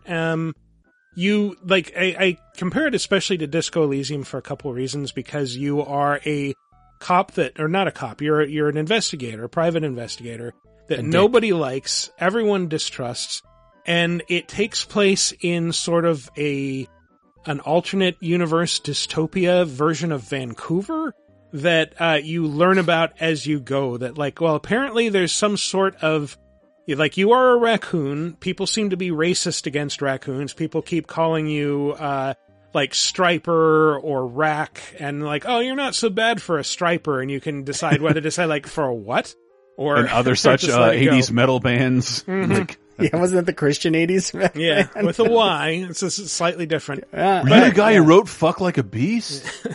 But also, you gradually start hearing about things like the Wall, and there's nothing outside of the Wall. This is the last bastion of civilization. It's run by apes who sit at the top of the animal hierarchy, and there are different classes of. We animals. all know ape lawmaker. Yeah. Made me think of Zootopia. It was very Zootopia, or Beastars, and like cannibalism does play into this. Oh boy! So another show where Michael mentions Beastars. Have I done it before? Every single show. Listeners, put together a highlight reel. It's a long running game. Like, just wait for Michael to slip in a Beastars reference. Beastars. I'm more show. saying I haven't heard that word in like 20 years. It's on Netflix. It's great. Hopefully they do a second season soon anyway. But yeah, it is very engaging. Like, I played a few games that are out this week, and this is the one that I just like stuck with for hours. Like, no, I want to see what happens next. What happens next? And yeah, you meet an investigative journalist who becomes your partner, and you're investigating. Like things just keep getting like darker and creepier the more you press on. Like, it starts as a simple, we think this pregnant otter thinks that her husband might be cheating on her. And I'm masturbating. Yeah, just quickly gets so much darker. But yeah, it's definitely worth checking out, especially if you got Game Pass, in which case, hey, you have free access to it on PC, I guess. Ultimate. We had that discussion in our chat. Try Backbone. Like, I don't have Game Pass Ultimate, so I do not have this. Yeah. Which, if you're paying for Game Pass and Gold, you should just get Ultimate, because I know it makes no sense. Makes no sense. We were talking off mic. Apparently, you upgrade, and Microsoft will figure it out and won't charge you for all three. Yeah, and then the other. I mean, they stopped selling those year-long subscriptions of games with Gold. Yeah, so... but I just like years of dealing with data and cell phone companies. Like, they never, ever, ever roll those into the same account. Have you not had to cancel something 4 times, like with Comcast? I don't know. Like, the one I don't understand is I have this like bundle deal with Disney Plus where it's like that plus Hulu plus ESPN Plus, which I would never pay for by itself. But they all have like different logins, which is really frustrating to keep track of. I'm like, come on, just give me a Disney login. I know you're all Disney. And that Microsoft, it's to get in as my Gmail, and like, we think it should be your Hotmail account. Would you like it to be your Hotmail account? No. We changed it to your Hotmail account. Like, my password doesn't work with the email you every time I fuck with my Microsoft account, it sucks. I hate it. Hotmail was like the account I would use for like, oh fuck, I have to put an email in here. Yes. Oh great. Like, by the way, your Hotmail account is now a live.com account. Yes, I just want to know what the name of this porn star is, and that's why I created my Hotmail account. It's a burner account. To get on that burner forum. account of email services. It's a burner. Exactly. I really want to play the Ninja Gaiden Master Collection this week. Mm-hmm. Because I remember when those games came out, I remember, like, who the fuck would want to play that? I had a really rough time with the Xbox One, but the more I got into, like, Dark Souls-ishness and more intricate games, I would love to go back to the Ninja Gaiden games. Well, boy, have I got good news for you, because the Xbox versions are not on this collection. In fact, there's been some controversy. It only includes those Sigma versions from PlayStation. Which, to me, that's a little, because those do kind of like they add content, but they also like make it easier, rebalance the gameplay. There's not as much blood. Like, yeah, there was different bosses. I think even in 2, the Sigma version of 2, like they changed a lot. Yeah, well, I think in the Sigma version of 2, like you actually fight the Statue of Liberty at one point. But to be that Ninja Gaiden Xbox game on the original Xbox is available via Game Pass with 4K upgrades. Yeah, now. So. Sure, like I could have played that a long time ago. I would think I was more looking for Ninja Gaiden 2. I've wanted to play that again. That's the one. Yeah, because there's been a lot of ways to play Ninja Gaiden over the years, and I'm like, I got my fill. I don't need to go back there. Chivalry 2 is probably the biggest release this week that's not exclusive to a single platform. Yes, all men. Chivalry as well. And it's fun. It's, a medieval battle simulator where you just run around screaming and hit dudes with a sword. Like, it's not quite as complicated as something like For Honor with its multiple stances, although you do have, like, your standard R2 horizontal slash. You can slash downward and also just stab, and you use these in different combinations to sort of catch opponents off guard. Full disclosure, I did get a free copy of this from the publisher. But what a scoundrel. Yeah, but here it's very no chivalry. It's very multiplayer focused, which means it's not quite my jam, but I did have a lot of fun with it, especially the free for all, which is just like, look, we'll just spawn you into a battlefield with a bunch of competitors. You just go wail on the first guy that's close to you. And if you die, you just respawn. First person to get like 35 kills wins. So wait, it's basically just the Ren Fair reenactment troops that beat the shit out of each other with the boffers. The melee, except that, you're actually dismembering and decapitating people when you kill them. You misunderstood what Michael meant by wail on. It's an old bathhouse thing. Yeah. The combat looks like Elder Scrolls combat. Is it a little tighter than that? Yeah, it is. Okay. Well, I mean, it's all just tooled for multiplayer combat, and a lot of the time it just feels like you're running around like, oh, there's a guy, I'm going to take a bunch of wild swings and miss, and then somebody's going to kill me from behind. That's been my experience as a beginner, but no, it is pretty cool. A lot of it is team deathmatch. I haven't played as much as I would like because it did just go online yesterday as of this recording, but we have work to do, people. There are multiple classes. You can be, a vanguard, which has a big axe. You can be like a foot soldier who, like, you start out with a pike, like a halberd, which has pretty good reach, or you can be a knight and be all armored, or you can be an archer, which has kind of different combat, because when you're holding that bow, you can't block with it. You can hit people with it, and you can target people, but you're basically, hang back if you're in a team deathmatch situation. If you go out in a free-for-all, you're going to get creamed, probably. You can only utter 3 words to Frodo in that entire fucking trilogy and my bow. Go look it up. That's all he says to Frodo. And Frodo, you have my size. I'm sorry I didn't bring anything else. Okay. It's a lot of references to deal with. I apologize. It's a fun game. If you like multiplayer brawling with swords and lots of violence, it's very rewarding, and the quick turnaround when you inevitably get killed, just like respawn back out there. It's just fun and chaotic, and if that's what you're looking for, if you're just like looking to charge into a crowd of knights that are clashing and just swing wildly with a sword, it's pretty fantastic. I'm trying to remember, when did the original come out? Not that long ago. Okay, 2012. Okay. The one I'm thinking of that I felt like maybe was spiritual successor, Mordhau, was that one from 2019 that everyone was playing for a while. Yeah. So. But it's been long enough since one of those. So go get your medieval warfare fix. Yeah, go do it. And and Hoko Life came out on PC. Did you play any of that? You said I played some of it. It's seems like a very conscious Animal Crossing like, except it's a little bit more. It's a very nice way to say it. God, Michael. Boy, that was chivalrous of you, Michael. I gotta say that was chivalrous too of me. It is very. I mean, there are some differences. It seems a bit more objective based than Animal Crossing. The little town is a little bit smaller. Like the idea is that you fell asleep on the train and now you woke up and you're in a strange village full of animal people, and one of them lets you stay in a spare room, and now you get to learn how to craft things.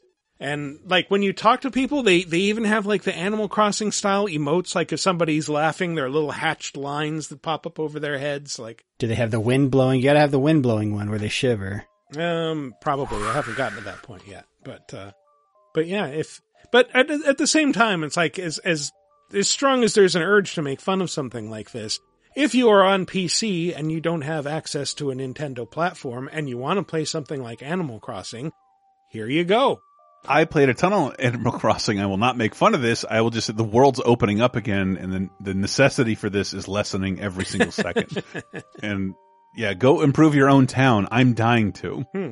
I mean, I'm a big fan of people doing that in general, as we saw with the trailer, that Pal World trailer, which is like Pokemon. Yeah. What if Pokemon but guns? Yeah, but realistic AR-15s. Yeah. And Pokemon's use the shields. It's so sad, that little sheep guy. Sorry, they're pals. That's right. Yeah, that's right. It's Pal World. Yeah. That'll save them from Nintendo's lawyers. Take winning formulas and use them for crazy fucked up shit. It does seem like Genshin, the Genshin Impact answer to Pokemon. Yeah, that's a good way of putting it. Sure. Which again, Matt's game of the year last year. Let's not forget. Yeah. There's nothing wrong with Genshin Impact. I just like creating this myth that's your favorite game ever. Yeah, so I love anime so much. Go. These folks can't see all the posters behind me. Mm-hmm. No, we can't. Yeah, they all advertise cooldown times. Oh Lord. Oh, that's funny. But since we're talking about Pal World, that's probably a good time to segue into.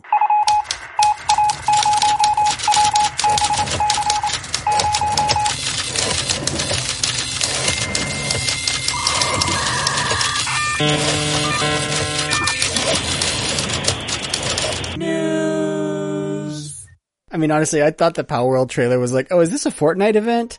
Because they're like, at one point they're hang gliding in, shooting a fucking AK. Now that you say that, yeah, it does look kind of like Fortnite, but with Pokemon. Yeah, but, who will always be the one holdout for Fortnite forever now, apparently? Nintendo. God, yeah, they announced today Superman and Rick and Morty. Yeah, I think of those two things in the same breath. Oh yeah, totally. You can beat up Wolverine in The Mandalorian. Yeah. You don't want to mess with this guy. This is the Mandalorian. Morty, this is the Mandalorian. You don't want to mess with this guy. But yeah, the Pokemon like pals in Pal World look cute, as does the cute little Playdate. Remember that little console with a crank that we... Why do I want this? I don't want to want this. Weren't you making fun of me for pre-ordering it when I didn't?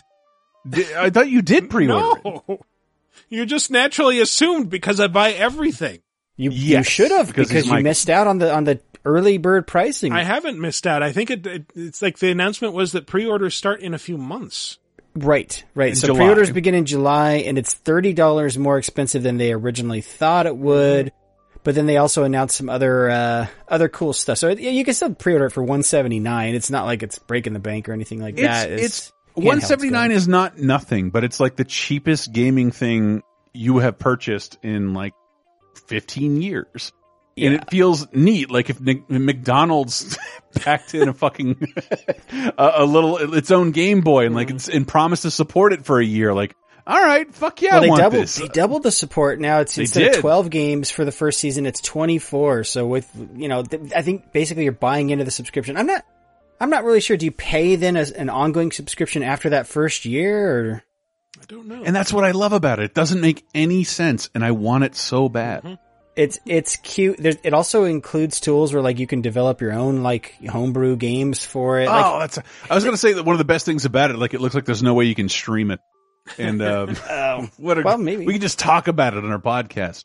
I mean, even the screen, I don't think you can stream it. Like it all just looks on board there. Like I don't even think it's a backlit screen, right? It's just an old school LCD. Yeah, it's a cute old thing that a bunch of wonderful developers are working with. The Oberdin guy, the Kanamari guy. Yeah. It still gives me, when I look at it, and I'm sorry, but it gives me these like pretentious artisan fucking San Francisco, I'm going to charge you $18 for a latte. Like there's a little bit of that to it.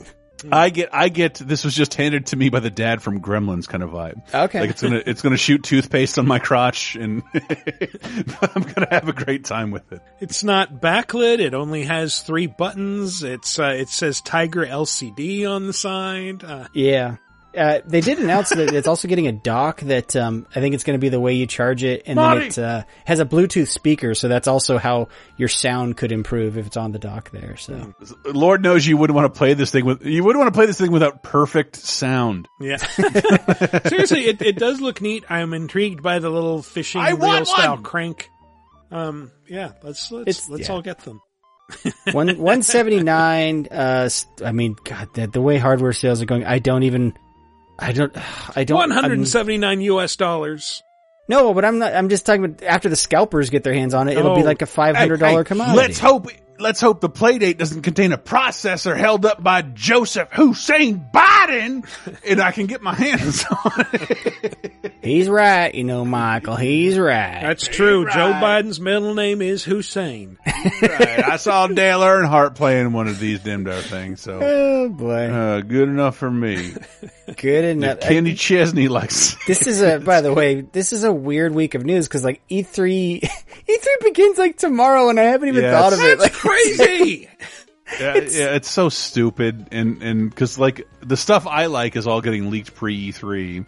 So yeah, if the news this week seems a little strange, it's because I was like, well, there's going to be a ton of cool E3 news, so I'm just going to find the most random stuff I could find, such as that Cyberpunk 2077 leak. I think it was last year they got hacked, or it might have been the beginning of this year. They got ransomed. They got ransomed. I don't think they paid, and then apparently some of the data from the leak started getting its way out there into the public this week. I think there was like some videos posted on Reset Era, and people are getting upset because it was like an internal video that CD Projekt Red had created of all the bugs in the game. And so people are pointing out, they're going, see, they knew about the bugs. And I'm more to look at that and go, oh, see, devs are having fun laughing at themselves because bugs are a part of fucking any game before it launches. Right.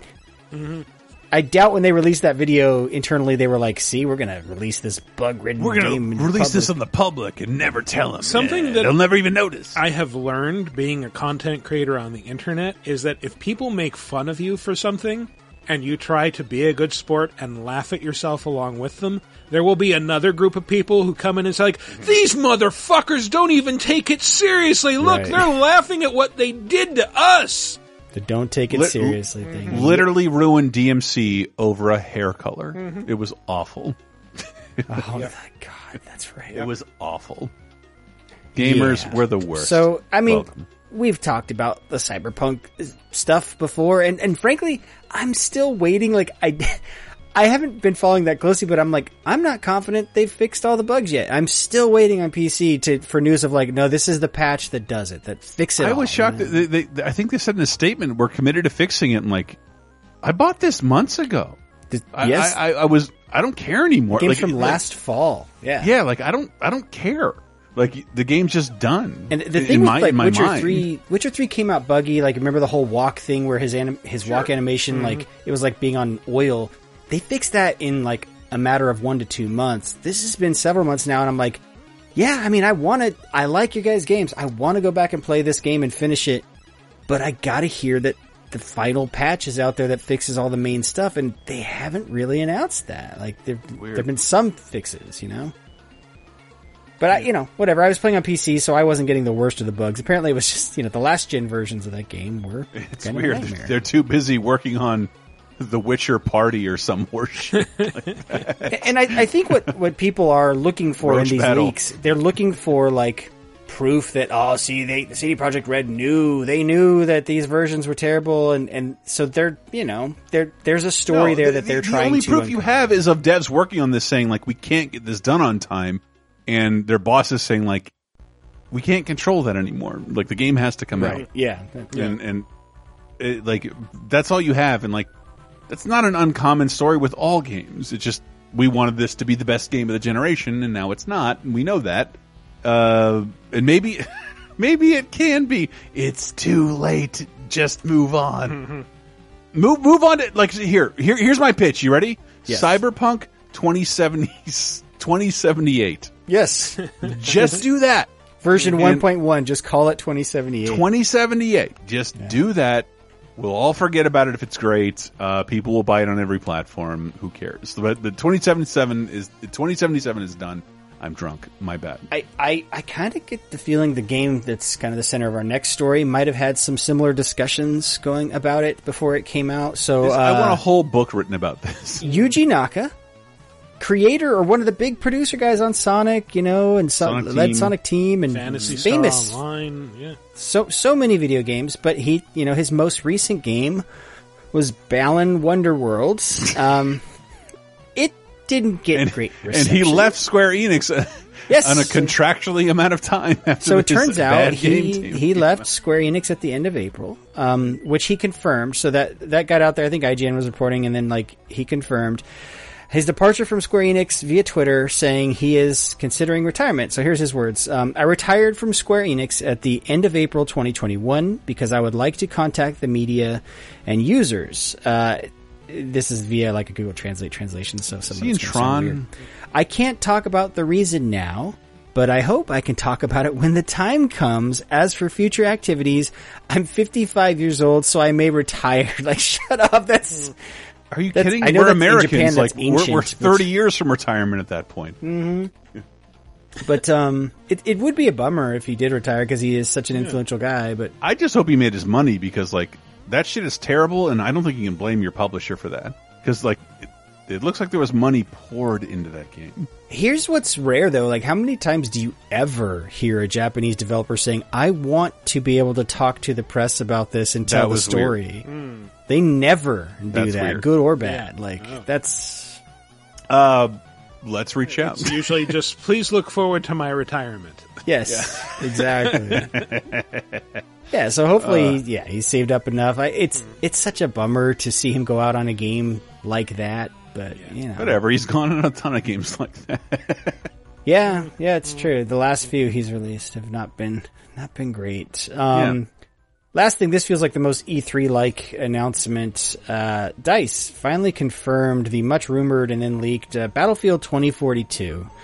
With a trailer with Kickstart My Heart. Yes, it is a big game coming to PC, PS5, Xbox Series X and S, and last gen. On last gen, you'll be able to play in 64-player matches, but on current gen, you can play with 128-player multiplayer matches. It's so weird. I only had it thinking about back in the day. Call of Duty was the one really centered you as a soldier, and you were heavy and slow. Mm-hmm. And Battlefield, you were this magical pixie that could bounce between vehicles, and they both feel very similar now. Yeah. Although there was a scene in the trailer that kind of gives me hope, which they show a very, very Battlefield thing happening, in that a pilot is in a dogfight with a jet, ejects from the jet, pulls out a bazooka to shoot down the other plane, and then on the way down manages to grab onto his cockpit, climb back in, and get the engine restarted. The loop nuke, I believe it's called. It's been recreated in most Battlefield games because of how fun it was to watch that. There's still a 2-frame-a-second version video of that for 1942. Oh wow! Yeah, but the fact that it's CG, so the fact that they animated it into the trailer says they put in the trailer the hardest thing to do that people spend hours to recreate in every new Battlefield is in the cinematic trailer. It's neat, and there's a ton of Battlefield references in there. Actually, a bunch of.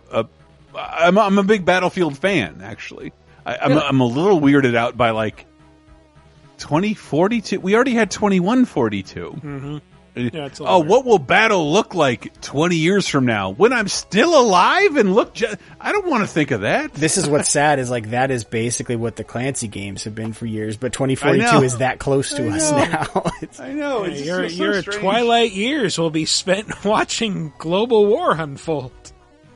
If Wikipedia disappears, it's going to be so hard to trace the roots of this series. Yeah. Well, maybe that's why one of the key things about going for this game that they're hyping up is it'll incorporate environmental disasters into the matches, things like sandstorms, tornadoes. So maybe, they're looking at the future hey, global warming, this is what the environment's going to be like. Let's just go ahead and put that in our maps on Battlefield. I was a Counter-Strike guy, moved into Battlefield, and that changed my life. I met new people, I went new places, I played in game cafes when that was a thing. Like Battlefield is very not important to me necessarily because I didn't play the last few, but like it's very synonymous with me as a growing gamer, and I'm happy to see it back in some capacity. I really am. I couldn't be more excited. I don't mean to be cynical about it.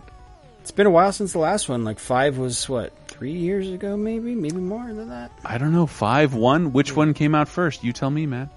I think it went 1 and then 5, but I'm just literally guessing at this point. I think it did. It's difficult to know because I think Battlefield 2142 was the second game. No, it was 3 and. Well, yeah, no, it was 1943, then 2142. No, it was not, Michael. Wasn't it? 1943 is like the 5th or 6th game. Really? Yes, like it's the most. It has the most confusing legacy based on the numbers alone. 1943 to 42 is the only game that can challenge it. Okay, are we talking about the Capcom shmups? Or that's right. No, I just looked it up. Battlefield 1942, then Battlefield Vietnam. Yes. Then Battlefield 2, then Battlefield 2142. 2142, then Bad Company Battlefield 1943, and then Battlefield 3, and then Battlefield 1. Yeah. Oh, I feel like I'm going insane. It's like Anno over here, man. Like this, just jumping around times, buddy. It's the new Battlefield. I like it. Oh, and Battlefield Heroes. Let's not forget that. Oh, the free-to-play one. Oh, Yeah, the free-to-play, yeah. Mm-hmm. Anyway, back to the list. I wonder why you don't call it 6. I guess they would save 6 for current day Battlefield stuff, probably. Right? Who knows? But anyway, that's all the news that's fit to play. All right, well, let's move on to the community segment, which is always segmenting our community. Last week's question of the week was, what game do you own or used to own that is worth the most? On VGA.com, or VideoGameApocalypse.com, Watership Down Syndrome says, that is a terrible name, by the way, Musha for the Sega Genesis, and it just keeps going up in value. When I first heard it was a rare game around 10 years ago, it was going for $200 to $300 on eBay. Now it can easily fetch over $600. After that, I have a lot of shooters for the Genesis that are sought after, as is my entire Sega CD and Saturn collection. I bought this stuff back in the day when no one wanted it. Me too, buddy. I weirdly feel vindicated now. Yeah, same. Me too. A man riding a woman riding a motorbike says, far and away my most valuable game is Dot Hack Quarantine, valued at $380.75. I remember feeling guilty about paying something like $80 for it, but the real question is it any good? I'm saying that like Forrest McNeil. Is it a satisfying conclusion to Dot Hack Saga? I have no idea. I plan on starting it after I finish Xenosaga, where I'm about half an hour into the second episode and haven't played since 2014. I'd say it's probably safe to go ahead and restart at that point. Go to episode 1, buddy. I think you and your partner deserve like a seafood dinner and just let it go. Let it go. From Twitter, you old so-and-so says, I have loose carts of Shantae and Ninja 5.0 that I found at 2 GameStops in close physical proximity for a combined pre-sales tax total of $7.98. Nice. Owning rare things can be fun, but not paying rare prices? No, that's fun. The actual rarest thing I have might be the gold Game Boy camera, which replaces some of the stamps and a handful of the built-in Album B photos? Yes, yeah.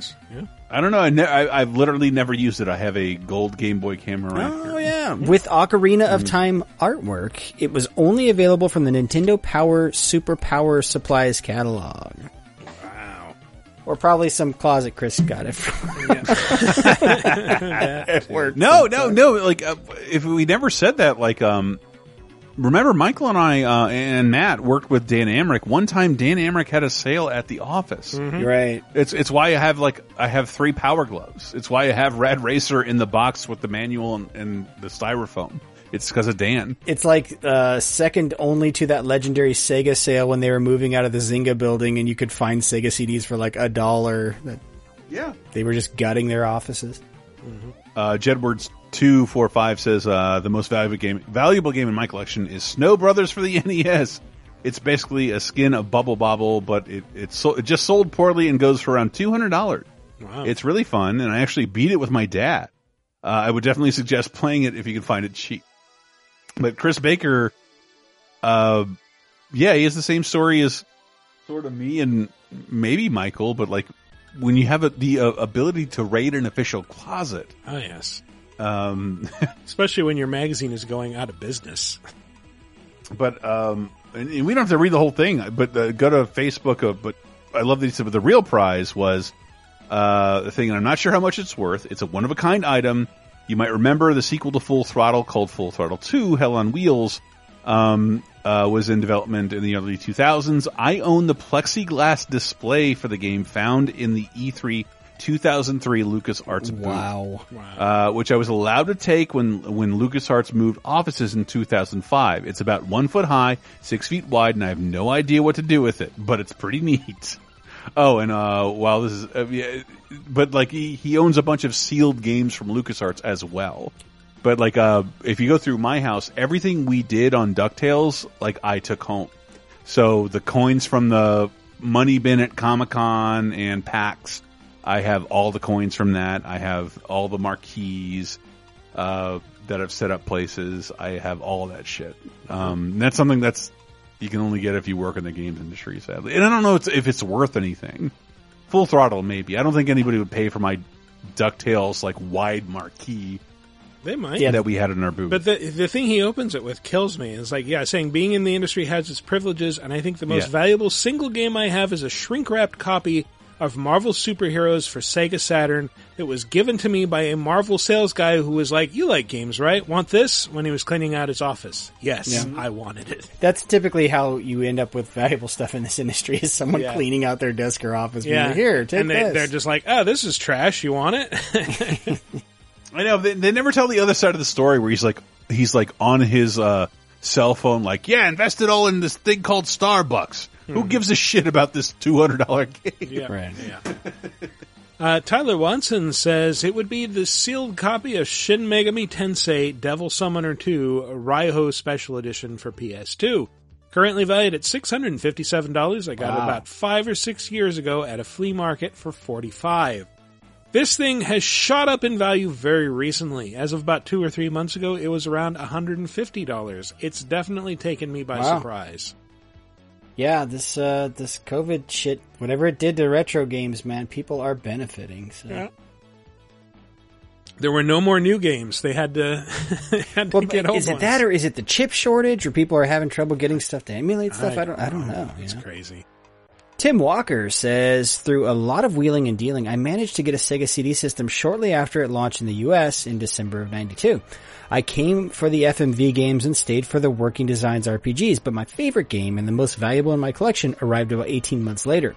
I went to college in a small town with a single video rental store, and they started renting Sega CD games in '94. One of the true gems I came across was this very game, Keio Flying Squadron. It's Keio.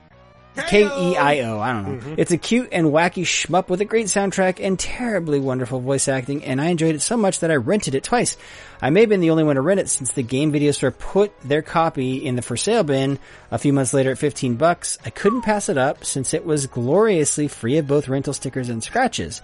Keio has always been up there in terms of value, but it has absolutely exploded in the past 2 years, soaring from $600 or so, listen to this, to its current estimated value of $2,739. Good Lord. And even though that's a lot, I still love it dearly, and it's one of the few games I'll likely never part with.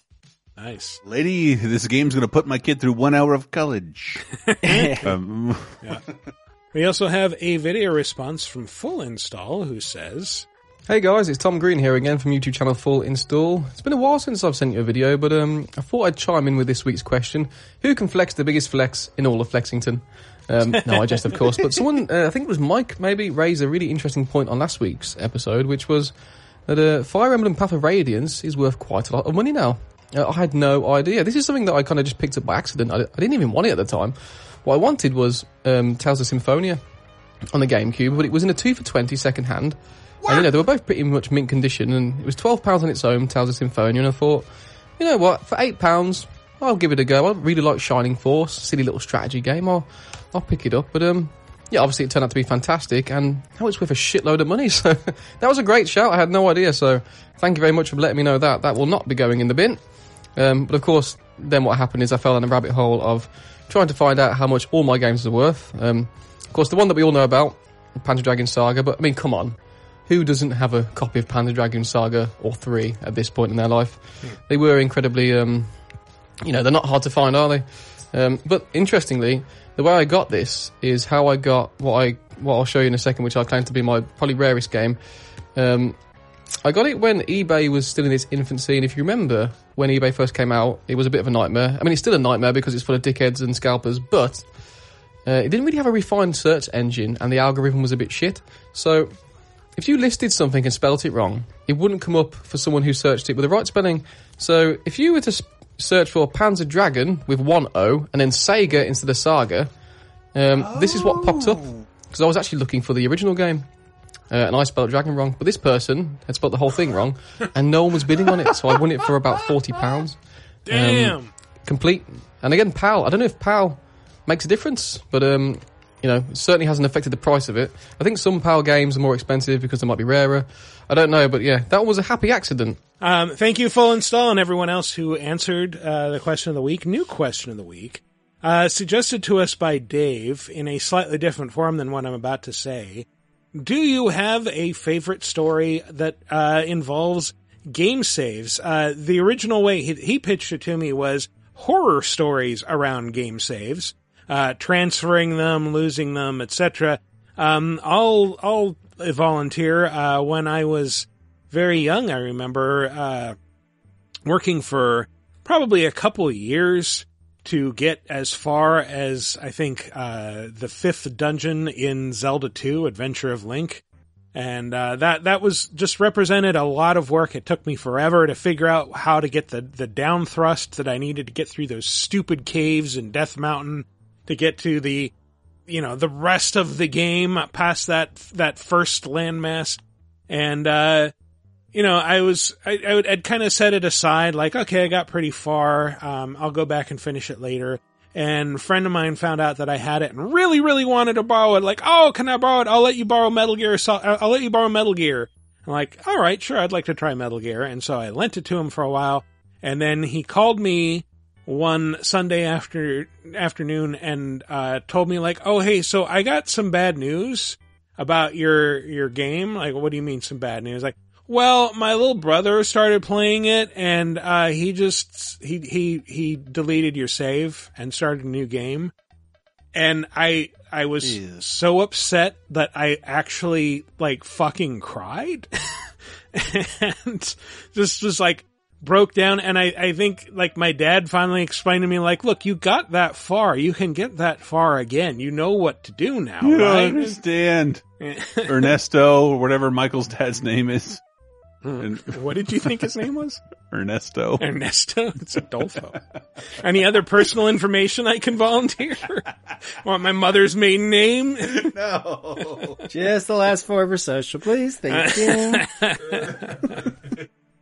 What is just the last 4? Yeah. But anyway, yeah, I got a little bit more stingy about lending out my games after that, especially if they had saves on them. Sure. Let someone else go. So behind the scenes, I said, like, this is a PS5 problem, and we should wait to see what it looks like for all games. Because my biggest save problem, we were talking about Final Fantasy VII remake. Well, I think, like, it was suggested to us in a way where, like, transferring your saves on a PS5, which is, like, a pain, but also, like, you were never able to do that before. Like, we were never able to do that before. And then, like, I forget, Matt brought up, like, you were bringing up, like, EA games that, like, no sports game has ever done this, but Mass Effect did it. Right, yeah, Mass carrying Effect a did save it, like, forward is just like, over a decade ago. Like, Mass Effect brought your saves over. It even tried to, like, replicate your saves if you were playing on another platform. But, like, I had such a bad experience with 1. I'm most looking forward to playing the trilogy, to play 1 without having my saves corrupted over and over again. But this is a roundabout way of saying, when I started the Laser Time site, I wanted to do videos, and if you don't know this, like, GameFAQs not only offers you codes and tricks, you can get saves for stuff. Yeah. And I remember we it was almost it was like 8 years ago, we did the Mario Karty, a week long of like karting based stuff. And I have a video with HD Cloud in that Chocobo racing game.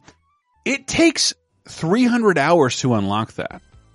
Were it not for GameFAQs offering USB saves that you could plug in your PlayStation, no one ever would. It's one of those things that, like, I don't need you to appreciate my videos, but like no one had seen that in HD before. I was like one of the first people to capture that in HD.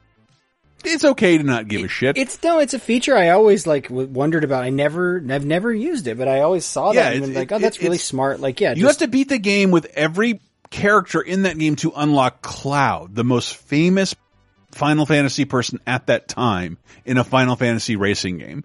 And I learned that.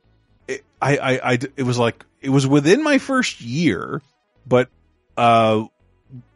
Games Radar, how do we describe Games Radar, Michael, at this point? The edgier game website. Yeah. And, I remember I got there and I helped work on top 7 girls kissing girls. Leave me alone. We emailed BioWare and they sent us the raw video because, like, yeah, dude, this should generate some awesome shit. I remember getting assigned that one and like fucking rolling my eyes and then like thinking, well, I should be a little bit more circumspect about this, and that like this is a dumb thing, but I could make it into a funny thing and a smart thing. You did. I wasn't even signaling you out for that. But like, you were assigned another assignment. And I don't know, like, we'd heard about this for years. I came to GR at 07. In 05 is when Hot Coffee is revealed. Right. And I remember the day Michael walked in the office like, can I get some help from anybody on video? I'm like, I want to learn video. And Michael walks in with a tin and we both embark on unlocking GTA's Hot Coffee. It was so... You remember this? It was like not easy to do. That had like the Pro Action Replay that could unlock it. Yes, and then like a previous save to make sure we could get there. And then we watched 2 clothed polygonal objects on a PS2 gyrate next to one another, and we somehow kept from jerking one another off. I don't know how it was possible. It required impossible control. Funny aside about that, if you look closely at CJ's mouth when it's open during that Hot Coffee, it looks exactly like a pair of shark's jaws. I remember us laughing so hard, and like 2.5 years ago, a presidential candidate was screaming about this mode. And I was seeing it for the first time in person, in HD while we were capturing video. That's my favorite save. It's with you, Michael. It's, like doing the hot coffee, I never saw Hot Coffee in person live in the highest possible resolution. And it was next to you and we're just both giggling like, this is so fucking stupid. Can you believe 70-year-old politicians are being asked about this? I feel bad for them. Yeah. I also remember like the news reports when it came out, like they give the impression that all you had to do was like enter password hot coffee, and then you're just watching XXX like incredibly hot sex. Like, no! I remember we came in at 9 and then like we found it and then like it was time for lunch. It took 2 people like 3 hours to unlock Hot Coffee. And it's just like, when you hear politicians yell about this, like, Mitch McConnell, I've never played a first-person shooter since Area 51. And like, they would have had you believe, they don't know what it is, but they would have had you believe the Konami code unlocked Hot Coffee. Yeah, exactly. Like, no. It was so hard. It was so fucking hard. Yeah. I remember Michael walking in already and like, this is the coolest job ever. We have to do it. We got paid to do this. My God. So mine is actually, it's a good save memory, fairly recent actually. I was prepping, this was a few years ago, I was selling off my old Dreamcast, like, this is taking up space, I gotta get out of here. But I kind of, was checking to make sure, as a good reseller does, I was making sure it worked, so I turned the thing on, and I plugged in the memory card in the VMU, and I had completely forgotten how fucking awesome the save system was. And like, there was so much personality on the Dreamcast. And I think it's one of the reasons that system holds up and people love it so much. But it's like, each little save was like this little animated fucking pixel art GIF, and they were all customized per game. And the way they organized the saves, they were these like little blocks you could sort through. And then I had like a hacked one of those memory units that had like basically 4 memory units. It was gigantic, and to see rows upon rows of like saves, I was like, this is so sweet. And I'm deleting you all. No one will ever get you. Boom. No, I remember because for the Dreamcast, I couldn't afford the VMU. I had to buy a third-party one, and it fucked me up all the time. I have never finished Blue Stinger to this day. Yeah, because the third-party ones, they forewent the screen in order to have extra storage on them, because they could hold way more than a standard VMU, but they didn't have the cool little lame VMU games. Yeah, every like third-party, like so much more storage memory card that I ever bought just failed catastrophically and became corrupt like within a year. They also tend to like the one you installed in my white PS4. That was a hard drive. I know. And that was not my fault. It's not your fault. It's just like the nature of a bad system with 250 gigs of memory. Yeah. With man. Destiny, which is 120 gigs. I think we were looking at Switch cards all together the other night, and you can get like that for $25 now, like in a micro fucking card, dude. I remember paying $1 a gig for my Nintendo hard drive for a very long time. Yeah. Yep. Yeah. All right. So, what is your favorite or least cherished save story? Let us know. Go to Vidjagame. If you put that fucking your dad is not a ghost car. I've heard that story before. If you put that in there, you're banned for life from wherever you post it. Your dad is not a ghost car? Your dad is not a ghost car. We heard that story before. All right. we all read Mom Facebook. Right. Yeah. I see.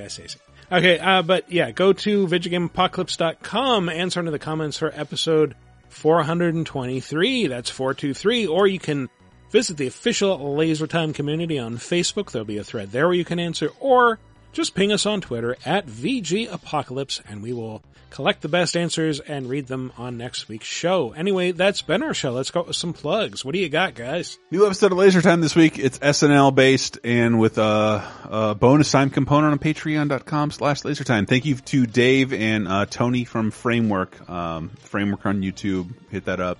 Love Tony. Thank you so much. And 30-2010 this week, talking, it is my favorite week of misfires. What is it? Robin Hood, Prince of Thieves, Atlantis, The Lost Empire, and The Green Lantern with Ryan Reynolds. Oh. It is all things I love, but can't really love that much. It's funny because I consume 30-2010 by sitting in the room next to where Diana is recording it, so I only hear her side of it, but I remember it's like, yeah, no, they did it up right, like it's all steampunky, and yeah, but the 2D animation, and like, I know exactly what you're talking about. You're talking about Atlantis and how it was up against Shrek, and there's been a few moments where like Michael come in and he's like, tell them this sucks. Michael has like 3 times broke into a 30-2010 when he can't not. I know, you're trying to like maintain this weird kayfabe, like you don't live with Diana. Like they're not in the same room. It's like, what are you doing? I'm not in the next room listening. I would love to record in the same room again. It's been a long time, but for everyone. But we're close. We're close. So my biggest plug is to get vaxxed. I had a really I didn't get to say that. I had a really great weekend. Including I went to a restaurant, I went to a movie theater, and I went to a Comic-Con. And for Game Raws, from what I was told, and I don't want to spin something that's apocryphal, no one has been allowed to hold a big live esports event yet. So when I walked into our Comic-Con, which is in our local civic center, there were 500 fucking people distanced in the Florida Civic Center. And somebody told me that, like, yeah, the esports people have been this is the first real big esports event that's been allowed to happen. Please execute Florida jokes. I get it. Not the nicest place for human beings. But the idea that like I got to see 500 people screaming at Captain Falcon beating up Sonic the Hedgehog. It was fucking rad! It reminded me of like everything I used to love. And like, we're almost there. So if you're not vaxxed, get vaxxed. It's so fun! We are such We're different so people. close. I could give a shit about events like that ever again. Like I could, No, but you will. sounds like you I will. No, I won't. I never did like that shit, and this has been great. For No, me. but you want to go to a movie theater again. You want to go I to just a show did. again. It's fine. You want to see fucking Dolly Parton doing Whitney Houston songs. I- We all know I about told Matt. you I saw Spirit Untamed. You know that about me. Get vaxxed. But again, like, we're not all good yet. And like, that sucks. Yeah. Some But once states you're better than fortified, others. everyone can do this again. I'm ready to be in love with life again, and I want you you listeners to be as well. So any of you who are not vaxxed, CVS.com, Walgreens.com, it's all free. Do it. I want to speak on behalf of our international listeners. We're sorry, and we know we're privileged as Americans to have Yes. easy access to the vaccinations, and we are so sorry that we have all this, and there are so many people in our country who aren't vaccinated because I know I will so call many you of a you want moron to. later, but here's the reality. I was done being vaxxed in April. No side effects, brother. Same I here. still- I was sick for one day, and that's it. I am not magnetic. We're done. Everything the bad news programs told you was a lie, and remember the president said he took hydrochloroquine, and you could have believed him He and didn't got it say anyway. he took it. He said he thought people should take it. No, he said, I'm taking it. He literally said He that. told people he was preemptively taking it. Oh, Yes. He literally said that. And of course he wasn't, but now we have to argue about it forever. He was investing in it. That's the same I was as going to say, taking he had to say something I own to a make the little stock bit of prices it. go up. Yeah. But that's the thing, like this weekend, if I could do a whole bonus time on that, was the best weekend I've had in 14 months. And I encourage you to do the same for yourself. Get vaccinated. Patreon.com/lasertime. That's my plug too, because that's where we're putting up the commentary we did for that Brian Bosworth flick, Stone Cold. Stone Cold, which you can still watch the archive of at twitch.tv/Matty C. Allen as well. Thank you, Sammy, for joining in. It's a free movie on YouTube because Jeff Bezos doesn't remember. He doesn't remember he owns it. And also go and listen to our Resident Evil Village spoiler cast, exclusive to Patreon. Even if you haven't played the game, it'll be great to just hear us spoil the entire thing for you. We got our new 30-20-10 games, a new Monday night movie, bonus time. I'm really tired and burping a lot. Yeah. Mm-hmm. Anyway, as always, you can visit us online at VideoGameApocalypse.com. Visit us on Twitter at VGApocalypse, or follow me personally on Twitter at Wikiparaz. That's WIKIPARAZ. Anyway, that's our show. Thanks for listening. We'll see you next week.